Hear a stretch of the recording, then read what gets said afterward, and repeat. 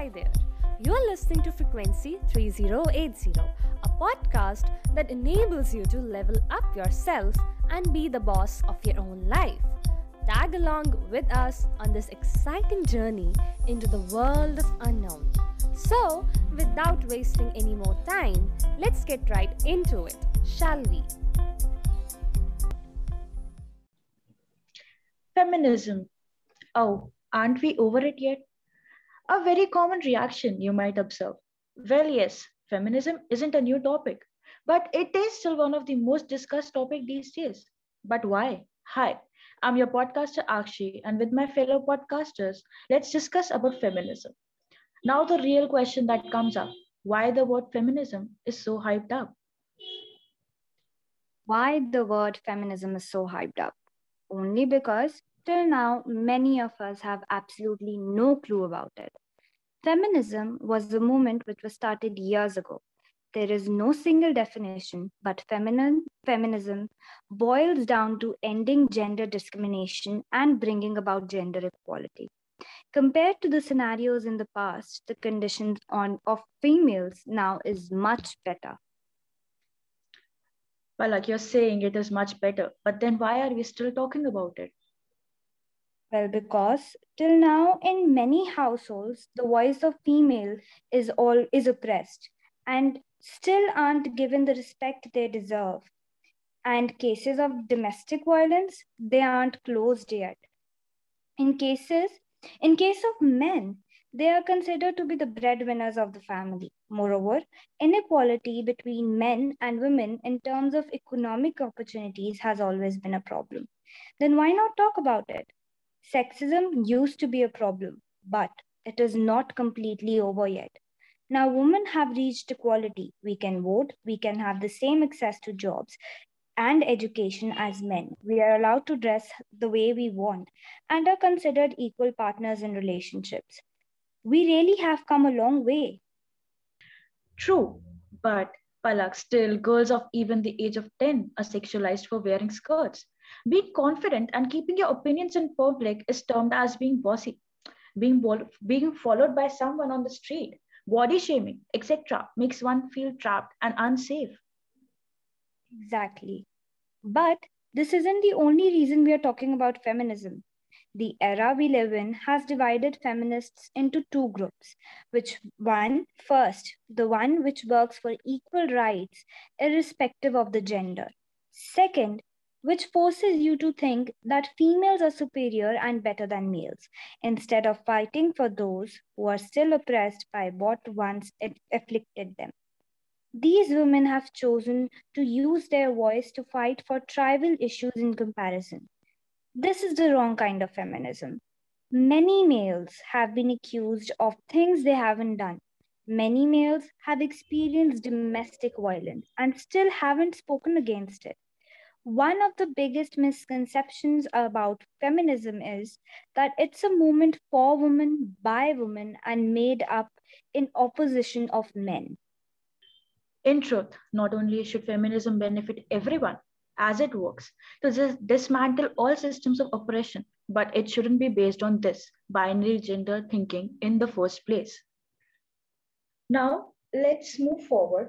And with the help of my podcaster Rajat, I'd like to introduce a little bit of where the feminism came from. We'll not dig deep into the history, but we'll just glance through it to get better understanding of what and where the feminism came from.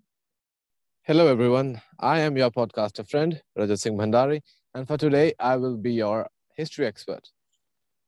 Now, I, being the history expert that I am, have divided the history of feminism into four main stages: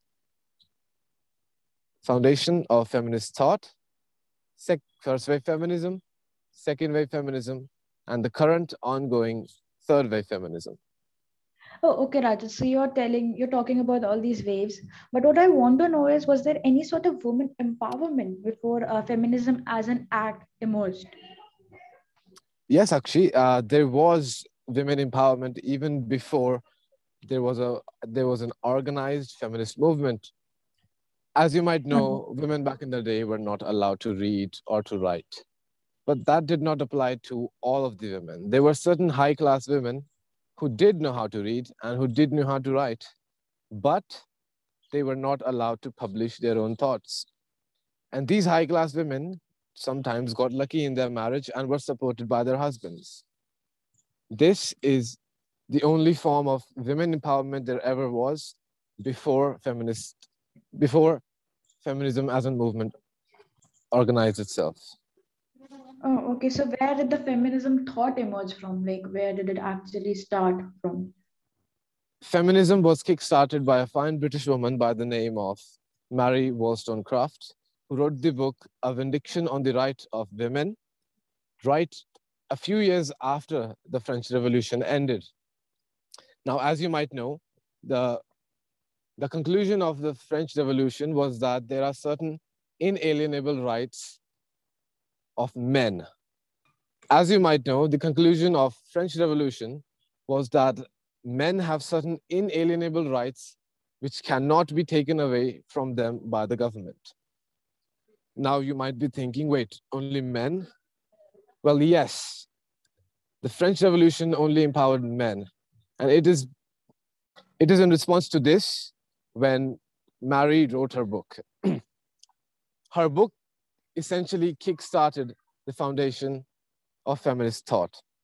Oh, that's great. So, what our audience would like to know is, when did feminism thought convert into action? Feminist thought was first converted into action by women who went outside of their houses and campaigned. This is called the first wave feminism. Now you might be thinking, wait, the thought began in 1792 and it emerged in the first wave feminism, but first wave feminism ended in 1920s. Why did it take women so long to get the right to vote? This is due to the very popular misconception that first wave feminism was only about the right to vote, which is not true, because first wave feminism had other major achievements as well. And these were inheritance rights, property rights, custody rights over children, compulsory education for both girls and boys, and encouraging women to take up work outside of their houses. But of course, the greatest achievement of first wave feminism was the right to vote. And this took place, at least in England, in 1918, right after the end of the First World War, which is actually not coincidental. The First World War saw a lot of men leave their households for the army and fight for their country. This meant that there was a shortage of labor in factories which provided arms and ammunition. This is when the feminists took a step, took an initiative, and participated in the war effort. And it is because of this realization of power that the government gave women the right to vote in 1980. Wow, now that's fantastic. So, Rajat, what I am wondering right now is that was there any similar effect of World War II to feminism like World War I did? Yes, Akshi, there was. World War II made another generation of women realize their power. They could work for long hours in factories while taking care of their families in the absence of a man. It doesn't come as a surprise then that the second wave of feminism started only a few years after the conclusion of the Second World War. It is the generation of women raised by these factory working women which fought for and achieved various legislation, which include equal pay for equal work, reproductive rights, which include access to abortion and contraceptives, criminalization of marital rape, sexual assault, and domestic violence. But the legacy of second wave feminism isn't just legislature. It made people aware of the various unique problems suffered by women. Some of these problems were objectification, marriage inequality, and lack of control over motherhood. Second wave feminism also popularized the concept of free love. This concept implied that people had the right to choose their romantic partners and the type and length of their romantic relationships. All these were great achievements, but in my opinion, the greatest achievement of second wave feminism was the normalization of the idea of the working woman, an idea which 100 years ago was unthinkable. This makes it clear that the achievements of feminism are vast. But although these achievements are extraordinary, the movement is still not over. There are new challenges and there is a new form of feminism to go with them. Feminism now works for the upliftment of both the genders. But one might reasonably ask, have we not achieved equality already? Legally, yes, but socially, not so much. Women and men are legally equal, but the state is not the society. Social equality is yet to come. There's a difference between getting rid of repressive laws and getting rid of repressive stereotypes.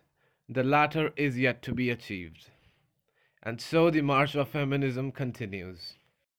Okay, so that was a lot of history for today, I think. So moving on, let's know a little more about the present situation, what we face every single day, and that is the stereotypes. For that, I'd really like to invite my fellow podcasters, Ananya and Nishika, who will tell us more about the stereotypes. Ananya, please take the stage. Hi, Akshi. Here I am to tell you about the stereotypes, starting with gender specified colors. Talking about it, we all know that there are some of the assumptions that are set by the society wherein we have been assigned colors. They tell us that blue has been assigned to boys and red and pink has been assigned to girls. Is it even correct? But now we, Gen Z, are breaking that barrier and adorning whatever color we vibe with. All in all, have finally realized that colors don't have a gender and any gender can wear the color they love. I totally agree with you, yaar, Ananya. I too, if I look back at my clothes now, childhood, they are usually reds and pinks. And now my closet, it has changed. I have blues, I have blacks. It's like a whole rainbow plus dark colors. And I look at my brother's closet. He also had the blues and blacks and grays ka closet. Now there are few pinks and reds you will see here and there, and they suit him. So the norm that was said ki only pinks and reds are for girls, that is entirely wrong. They look good on everybody. So yeah. That's exactly the thing. Like we should vibe with the thing what suits our soul and suits us, not what society has set up for us. Moving on, we have emotions. So, talking about emotions, we always expect a lady to be warm, sensitive, emotional, whereas men are supposed to be aggressive, intimidating, and cut off from their emotions. Is it even correct to say it this way? Genders are shamed if they do not act according to expected standards. If a man is seen crying, he is judged to be weak and less manly. Or is he said that his manhood isn't described well? A man can cry and be emotional without thinking about anything. That is what I feel. Well, if a girl is dominating, she is judged for who she is. Well, yeah, that is true. That is something I have seen. If I see my father, I've never seen him cry ever. That is why, because that is something he was taught ki men are not supposed to show their emotions. And that is the reason why I never see my father cry. But whereas my brother, he shows his emotions. He is, a little emotional around me. Because that is what now we are doing. We Gen Zs are breaking that barrier and we are actually showing our emotions, because showing emotions is good for our health. Crying is good for our health. It helps remove toxics from our body. So yeah, that is also something Gen Z's are great at, breaking barriers. Yeah, exactly. And one thing that I have seen nowadays is the schools are even providing counselings for each and every child to overcome the barriers they face, be it emotionally, mentally, or physically. And it is open to each and every human. Talking about next, we have responsibilities. Responsibilities of running a household, of doing jobs. Is it just limited to a gender that it should be done by a male or a female? I don't think that is the case. Men are supposed to be the breadwinners of a family, and women are expected to stay home and just do the household work. These expectations are wrongly based and should be rectified. A man can stay at home and take care of the household while the woman goes out to earn. I don't think it makes a difference until both of them are ready to take up the responsibilities. What do you think? Yeah, the thing you said now, it reminds me of this movie I saw. If you remember, there was this movie that came out, Key and Ka. It aptly shows how we can overcome this stupid, stereotype that our society has set. In that movie, also, Arjun Kapoor is actually, running the household, whereas Um, Kareena Kapoor went Kat- out and did yeah, all the yeah, work. exactly. That movie inspired me a lot, and that actually showed our Indian society, that showed our Indian society that there is no restriction that a man should go and earn. No, even a woman can go and earn, and a man can stay at home and run the household. Yeah, So yeah, exactly. And that is what is said that women have the power to be more creative than men. And I think it applies on all the fields of work. uh, okay. Next, So I'd also like to say, if nobody has seen Ki and Ka, I would really appreciate you to go and watch Ki and Ka, because that actually is a great movie. yeah, exactly. Talking next, we have profession. So, in our Indian society, profession is also based on genders. Some people are quick to assume that teachers and nurses are women, and this gender bias is rooted in an assumption that some professions are suitable for a particular gender only. Let me ask you, just now, Nika as a company has and Sarguni Nayyar was declared as a billionaire. Is it just the role of a man or a woman can also do it? I think she proved it really well that no job is specified to a gender. This is not at all true that men should only go out and work and just be limited to some of the professions. Any person can pursue any profession they feel like. There should be no restriction due to these non factual assumptions. So true, Ananya. Best example that you gave was of Nayaka. There is this assumption out there that women can't do business. Well, that is entirely wrong. Women can do business, and the owner of Nykaa proved that right. We actually can do great business. We are great at it. And oh, a man can be a teacher or a nurse. That doesn't, if that should not be restricted at all. So it was really great talking to you, Ananya, regarding all this. I really like to introduce my next podcaster, Ishika, who will tell us more about the stereotypes that we face every single day. Ishika, on to you. So, hi everyone. Let's talk about the most common stereotype about marriage. You are already 24. You are supposed to be looking for suitors for yourself. Son, you are already 25. You are supposed to be earning. How else are you going to support your family in the future? The time is running out and you should start trying for a child. These are just a few lines that are encountered by gender from the society because of the stereotypes set by them. No person should be pressured to do things just because of their gender. Their responsibilities should not be thrown on them just because they are a man or a woman. What do you say? So true. That is something I think we, as a gender, have to face a lot. Like these pressures are so, mentally, you know, heavy on us. We are so much under pressure regarding all this that I myself sometimes have to hear all this. So I agree with this, and I'd really like to know more about your stereotypes. Yeah, actually, these all stereotypes make us like mentally stressed or something.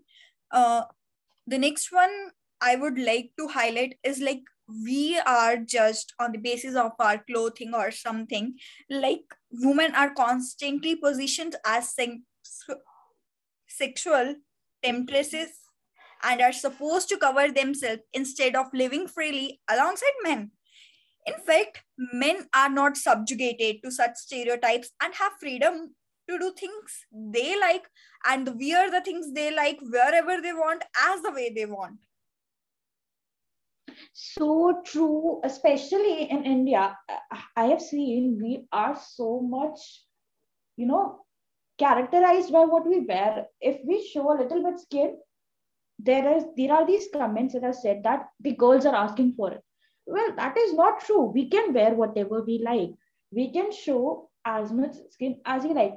Nobody else is, no gender should be subjugated to that. Nobody should be restricted to wearing a particular clothes or restricting, themselves to show less skin.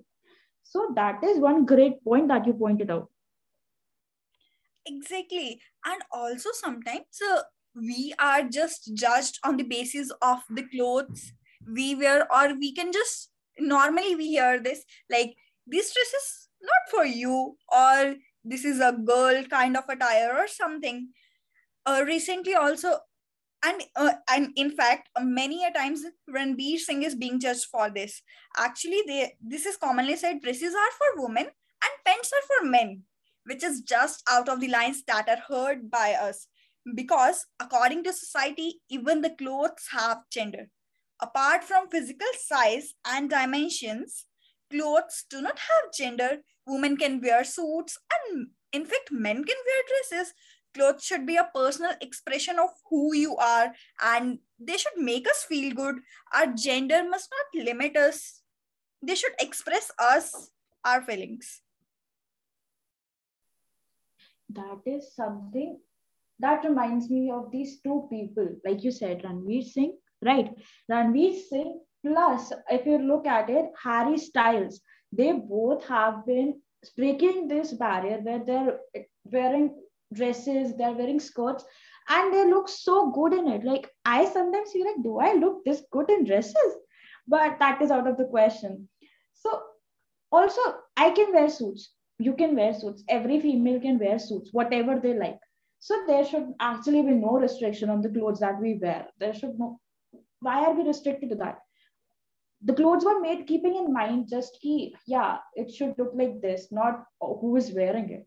So that is something I really do like, and I love that Harry Styles and Ranveer Singh are two of the males who are breaking those barriers. Plus, there has also been I just remember this thing. We usually consider nail pins to be worn by females, but now there are guys out there who are actually wearing nail pins, and that too proudly. They're not ashamed of wearing nail pins or thinking that they're acting a little girly. No, they are wearing it. They're wearing it proudly, and I'm so happy about that. I'm so happy. I'm proud to be a Gen Z. Exactly. In fact, I have heard of this. There's a blogger named Sahil Narang. He was so much trolled for putting just nail paints and all. Like he was so much trolled, but he's such like he said that this is a way of expressing me, and I like this. And he still continues to, and I actually like this. We should be ourselves. We should express ourselves, what we like. Well said, Ishika. Well said. Now, with this, I'd really like to end this. And with this, I'd like to end the topic regarding stereotypes. I think we have discussed all about it. And now, over to Palak and Nikita. So, thank you, Akshi. Now, moving forward to the end of this episode, I would love to put this quote out, which is well said by Mackenzie Lee. You deserve to be here. You deserve to exist. You deserve to take up space in this world of men. This isn't his world, it's ours. He doesn't lead your way, instead, you do. United, we all work, we create a new road filled with flowers and beautiful endings. This is how the universe works. Before we dig deeper into the way of the world, let's focus on India. How things were in India then and now. We all know about sati or dowry. Then fathers did not fear the wrong society would do to his daughter, but how would he arrange the dowry for her wedding? A widow wasn't allowed to remarry, was forced to wear white and live like a prisoner. We all know how men left their wives without anything. Past hasn't been all fair to males either. They were supposed to look masculine, earn money for her family, and act as the head of the family, which added up to high levels of frustration and anger. They always had to portray an image of being superior, even if they weren't willing to do so, because of the fear of how society would treat them, joke about them, look down upon them. Females, on the other hand, were supposed to stay at home, cook, clean, and feed the family. She wasn't allowed to step out, speak up, and feel free to make her choices. She was forced to be independent on she was forced to be dependent on the males of the family and thus work not for but under their command. Exactly, Nikita. Although we have stepped out of that era, there's still a question that comes up that yes, we are kind of successful in giving females and males a better life, respect, and n number of opportunities.